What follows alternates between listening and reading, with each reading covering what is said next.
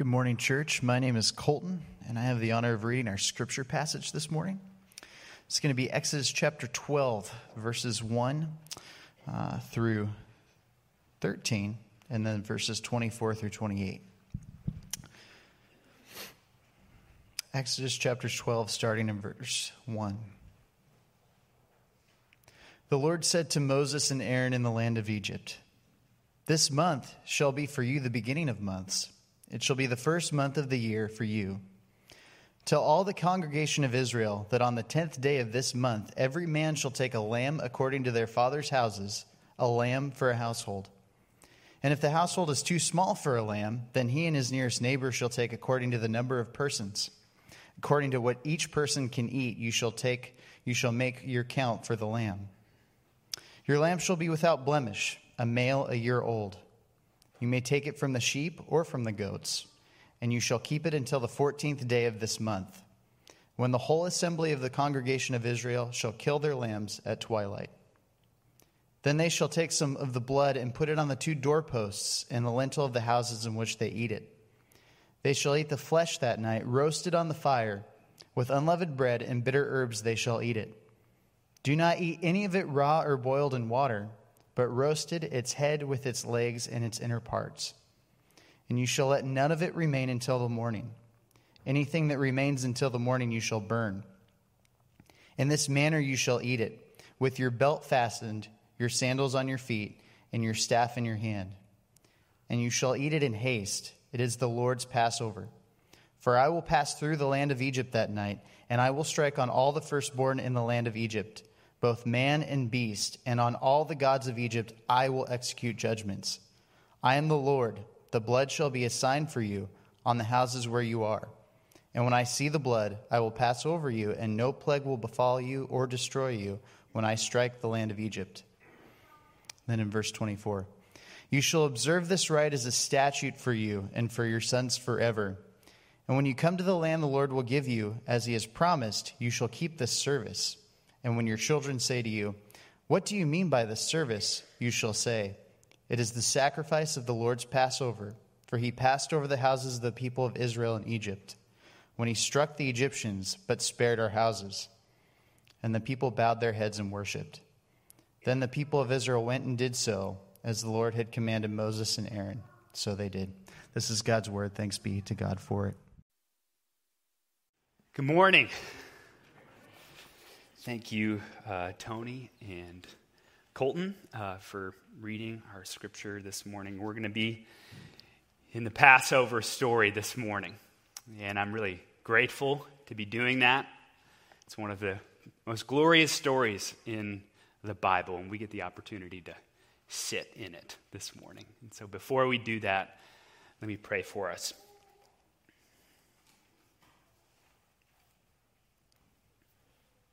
God, thank you that you have worked these wonders on behalf of your people, and that you've given us an account of it. We pray that you would humble us, that you would encourage us, challenge us, remind us of your mighty hand, your loving heart, and your commitment, your steadfast commitment to see us through, to carry us. Teach us, Lord. We submit to you and your presence among us right now. In Jesus' name, amen. So everyone loves an underdog story, right? From Rocky to Slumdog Millionaire to The Pursuit of Happiness. We love to see the down and out, the no-name character rise above the rest through perseverance and diligence and courage. The book of Exodus, and specifically the Passover, is not an underdog story. If we're honest, there's a kind of story that grips us even more than an underdog story. Redemption stories. Stories in which the down-and-out character can't save themselves, but are raised up through an act of self-sacrificial love. This is the kind of story that we see here in Exodus 12. And this is not a story about the victory and strength of Israel, but it's about the mighty arm and gracious heart of God to redeem his people for himself. It's a story about the people of Israel, and yet it's also our story. It's the story of the gospel, and it shows us the primary themes of God's redemptive activity in the world back then, in this moment, in the chapters and in the events that would follow, and right now in our lives, in our day. We see God doing three things in this story and in ours. God silences, God rescues, and God reminds. God silences. A few years ago, a friend and I decided that we wanted to hike a few peaks in the White Mountains in New Hampshire. And I remember as we drove up to the peaks, we began to see storm clouds come in. And yet we decided we were going to forge on. We were going to hike anyways. And as we hiked, it began to drizzle a little bit. And then that drizzle turned into a windy rain, which turned into heavy rain, which turned into a torrential downpour. We were slipping, we were falling. The way up these mountains are filled with large boulders.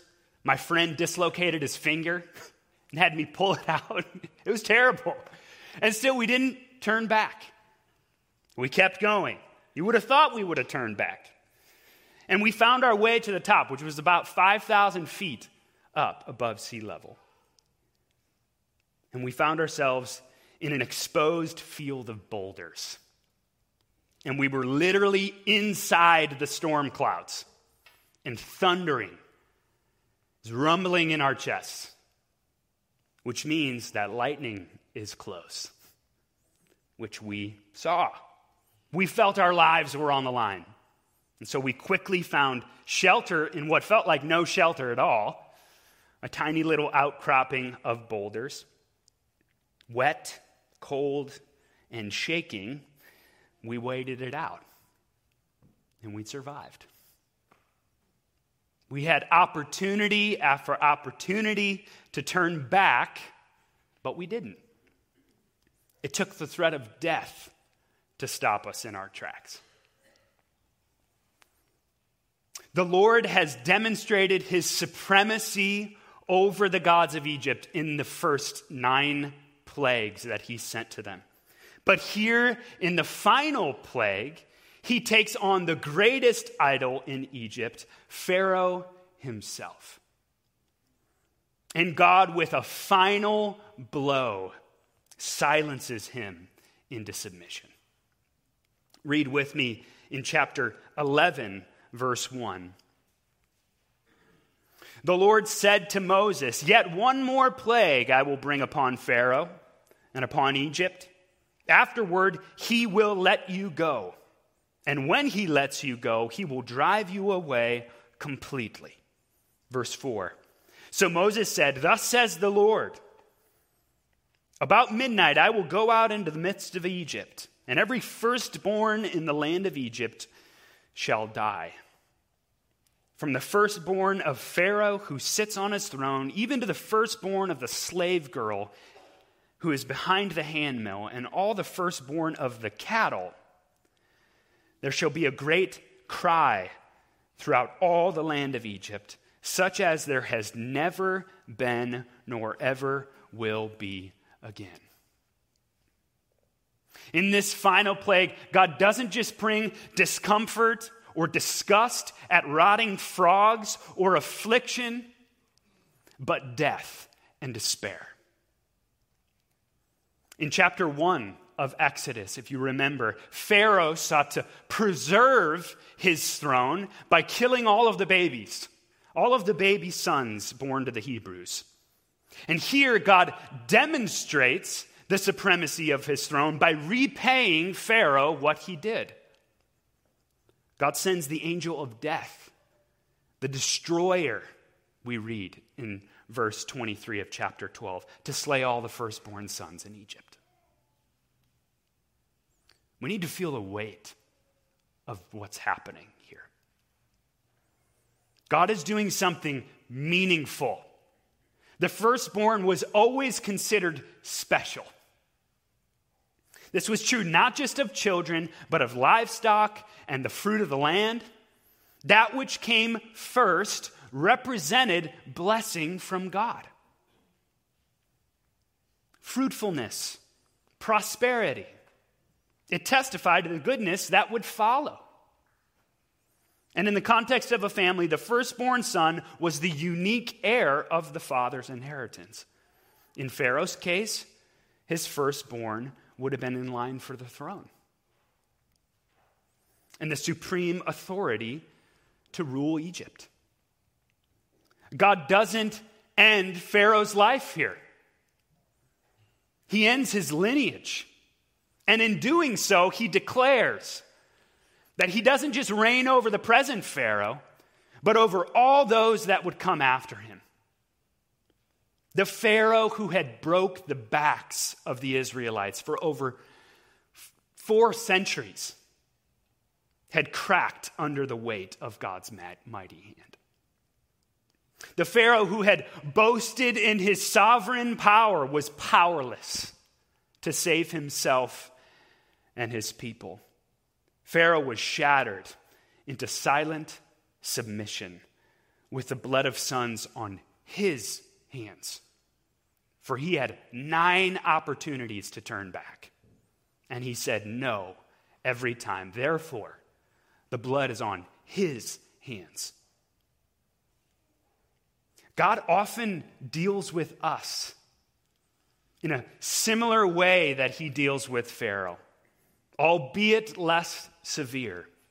Because we can deal with God the way Pharaoh deals with God, believing that we have power over our lives, that we can make it without him.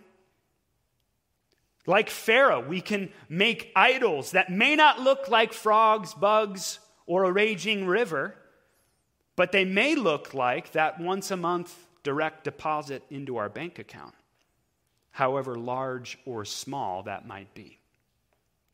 Or the diploma on your wall. Or the place on your wall that you wish it hung. Or maybe it looks like the living piece of metal that resides in your pocket. Or your own capacity to reason, your strength to achieve, and courage to stand tall in the face of adversity. In love, God silences us by knocking our legs out from underneath us, bringing us to our knees, that by stealing away our mistaken delusions of grandeur and self-sufficiency or our quiet sense of stability, he might lead us into submission to him. He knows that bowing down to those things will only bring slavery. And he loves us too much to let us go on. And yet, as we see God's activity here, we can find ourselves asking hard questions, right? How can God be good when he allows, and even here says that he perpetrates calamity? How can that be? What does that say about his character? We want to be a church in which it is safe to ask those questions. And it makes sense that we would ask them if we're being honest with ourselves. But you can't do so in the echo chamber of your own heart and mind, lest you lose yourself on the way. We need one another to enter into these difficult places in Scripture. And we need to pay attention to the rest of the story. For he brings us low that he might raise us up. He slays in order to save. And this is precisely what he does with the people of Israel. God silences and God rescues. The story of Les Miserables begins with one of the main characters, Jean Valjean, in prison. Then he's released and he finds himself homeless on the street, but is taken in by a priest who clothes him, feeds him, gives him a warm place to sleep. And the priest wakes up the next morning, if you know this story, only to find that Jean Valjean had stolen nearly all of his fine silver and fled. Jean Valjean is apprehended and brought back to the priest in order for him to press charges. And rather than seeing him brought to justice, the priest tells Jean Valjean that he forgot to take the most valuable pieces of all, the candlesticks. And this act of mercy changes Jean Valjean forever. It changes the rest of his story. He becomes a new man. The gracious rescue and pardon of the priest gave him a new identity, a new name, a new life. The angel of death is set to descend on the land of Egypt. Calamity is on its way for the Egyptians and for the Israelites. The angel of death was coming to all the firstborn sons in the land of Egypt. But God has a plan to preserve his people and set them apart from the Egyptians. So what does he call them to do? What does he call his people to do? Fight? To flee? To cower? No. He calls them to pack their things and prepare a meal. A very special meal. One in which God sets the menu. One in which that will change the course of their story and give them a new identity, a new name, a new future. They were to prepare unleavened bread, bitter herbs, and a year-old lamb. And once they killed the lamb, we read in verse 7, then they shall take some of the blood and put it on the 2 doorposts and the lintel of the houses in which they eat it. Verse 11, in this manner you shall eat it, with your belt fastened, your sandals on your feet, and your staff in your hand. And you shall eat it in haste. I remember when we would go on long car trips with my family, I would sleep in my clothes for the next day because we would be leaving so early. I'd be ready to go. That's the image here. And you shall eat it in haste. It is the Lord's Passover. For I will pass through the land of Egypt that night, and I will strike all the firstborn in the land of Egypt, both man and beast, and on all the gods of Egypt I will execute judgments. I am the Lord. The blood shall be a sign for you on the houses where you are. And when I see the blood, I will pass over you, and no plague will befall you to destroy you when I strike the land of Egypt. There was going to be a death in every household that night. It would either be the firstborn son or a lamb. God made a way for shelter from the storm. One in which a lamb would take the place of the firstborn. And once they smeared the blood over their doors, all they had to do was wait and watch the angel of death pass them by. All they had to do was rest in the Lord's sheltering grace and prepare to hit the road. And they did just that. They submitted to the Lord's provision in the sacrifice of a lamb that set them apart from the Egyptians as God's favored people. After centuries of slavery, in an evening, they were free. God was bringing them home, a home that had been promised to them years before, a home that was still foreign to them, though, a home that they had yet to come to. It was a long journey off, and at times their journey toward it would be brutal. It'd be through the wilderness. They'd need a reminder of what just happened. And God gives them just that. God silences. God rescues. And God reminds. We are fast approaching one of the hallmark holidays in America, Thanksgiving. What's the central point of the whole day? A feast.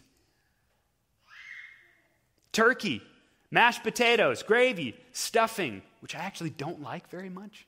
Sorry. Cranberry sauce, never had it. And of course, pumpkin pie or apple pie. Notice how I left out all the vegetables. The Thanksgiving meal is meaningful, though, to us because of the delicious food and the ensuing coma that comes from enjoying it, right? But even more, the meal is meaningful because of what it symbolizes. The meal ushers us into memories of past good, of how God has provided for us, which inevitably brings us joy in the present and leads us into hope for what is to come.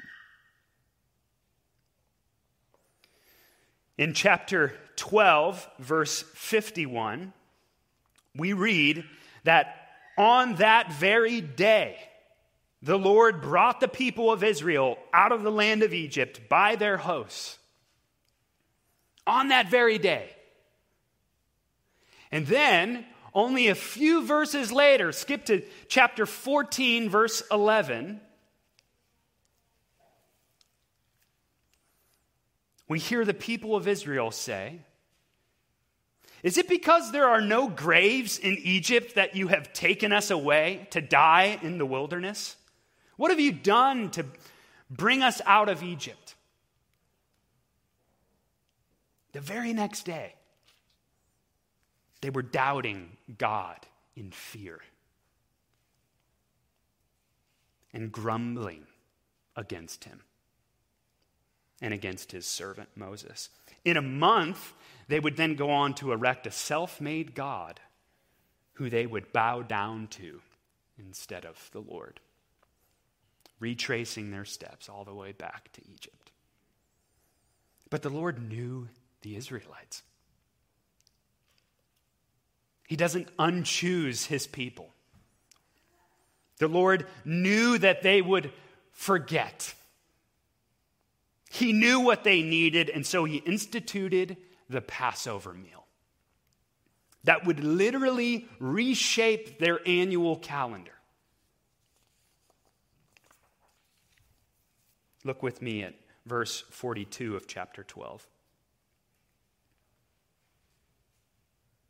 It was a night of watching by the Lord to bring them out of the land of Egypt. So this same night is a night of watching kept to the Lord by all the people of Israel throughout the generations.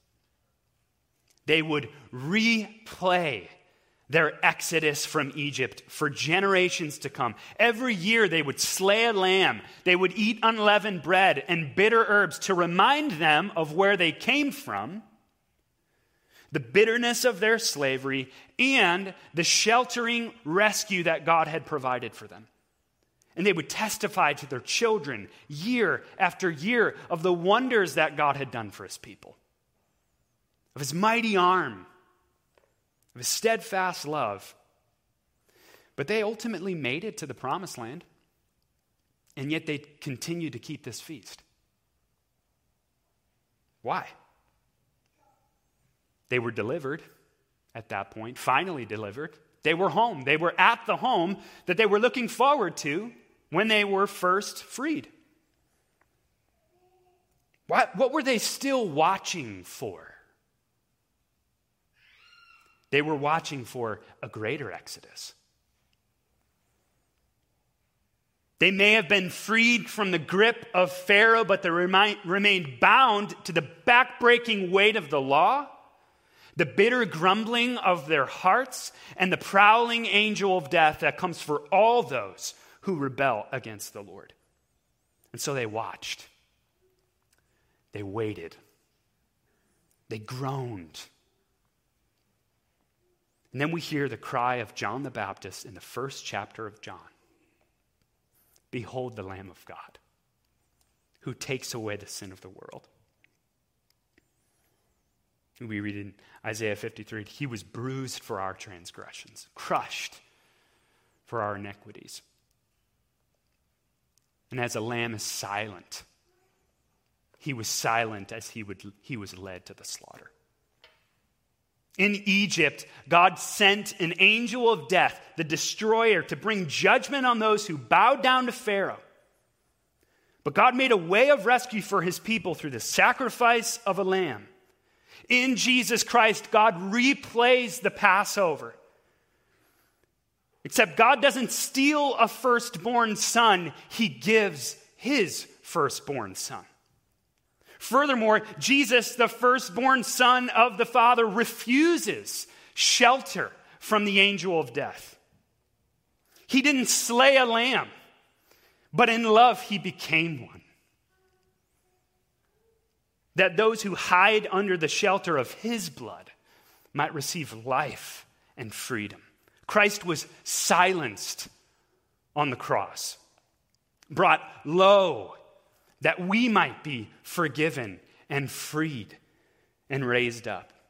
And now we know that by faith in him, any pain we experience, any tragedy that we see is not a punishment from God. For Christ took our place. All our questions about God's goodness that we spoke of earlier in the midst of what seems like only death must be asked at the foot of the cross, where God in the flesh died for us. Even more, we behold the empty tomb. For just as Christ is the firstborn slain Son of God, he is the firstborn of the dead, he's also the risen Lamb, who is the first fruits of the resurrection, testifying to what would come for all those who are united to him by faith. We belong to him, and therefore we receive the rights of the firstborn, the forever love of the Father, the future inheritance of a forever home that is unlike the home that we dwell in.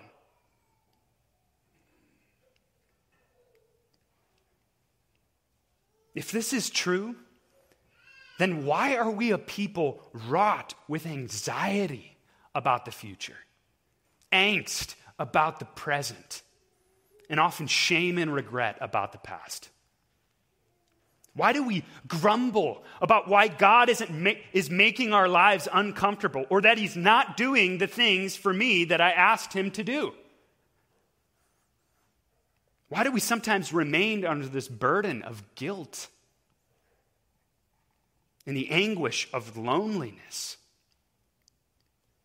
Because just like the Israelites, we live with a bad case of spiritual amnesia. We are plagued by worry that we perpetrate on ourselves. We find ourselves with grumbling hearts because we've forgotten the radical, lavish grace of God. We've forgotten the cross where Christ showed us the power of self-giving love. In our forgetfulness, we wander and find quick fixes to shelter us from the pain that plagues us, only to find that we fall deeper and deeper into bondage. We forget our past, but also our future. And our forgetfulness taints the in-between. So what do we do about it? muster up strength and figure it out. Just do more and try harder. What's the essential call of the Christian? Remember. We remember. And we're changed in our remembering. We remember the gospel, the redemption story. That's quite unlike an underdog story. This story is about the powerless who were freed by the blood of a lamb.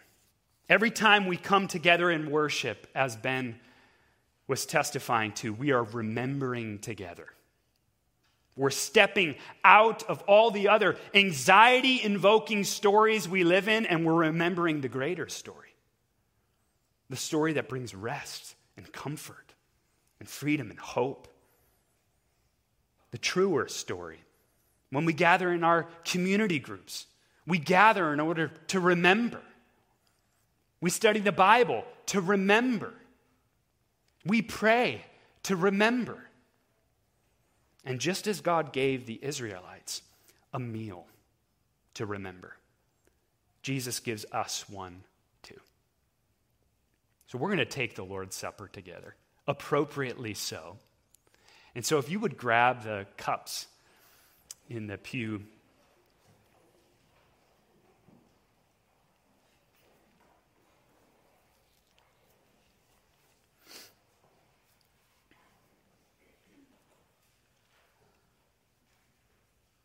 If you read through the gospel account of Matthew, we come to the precipice of the passion narrative where Jesus would go and be the slain lamb of God and would rise again. And on that precipice, Jesus eats the Passover meal with his disciples and moves into that next week and is slain. And this is what he says. Now, as they were eating, Jesus took bread. And after breaking it and blessing it, he gave it to the disciples. And he said, "Take and eat. This is my body." So let's do that together.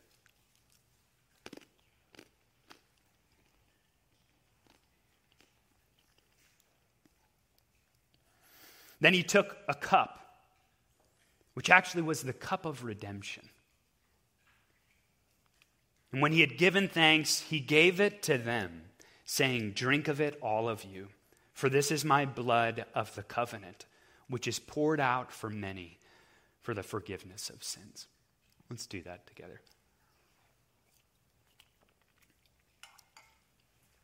He went on to say, "I tell you that I will not drink again of this fruit of the vine until that day when I drink it new with you in my Father's kingdom." In the Lord's Supper, we replay the past and we rehearse for the future feast in God's kingdom.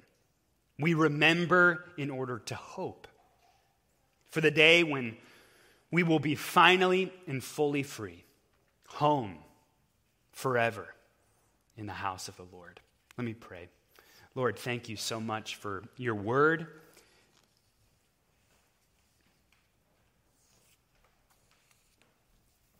Thank you that you stepped into our place.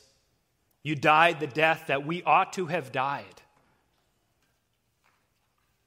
And you rose again that we might rise.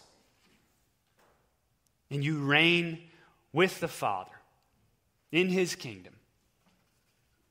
And we pray that you would give us hope, that you would help us to remember as we await that day, as we journey together in the wilderness. As we're sometimes led into grumbling, Lord, help us to return and remember your steadfast love, that you might be magnified in us and that the world would know that you are Lord. In Jesus' name. Amen.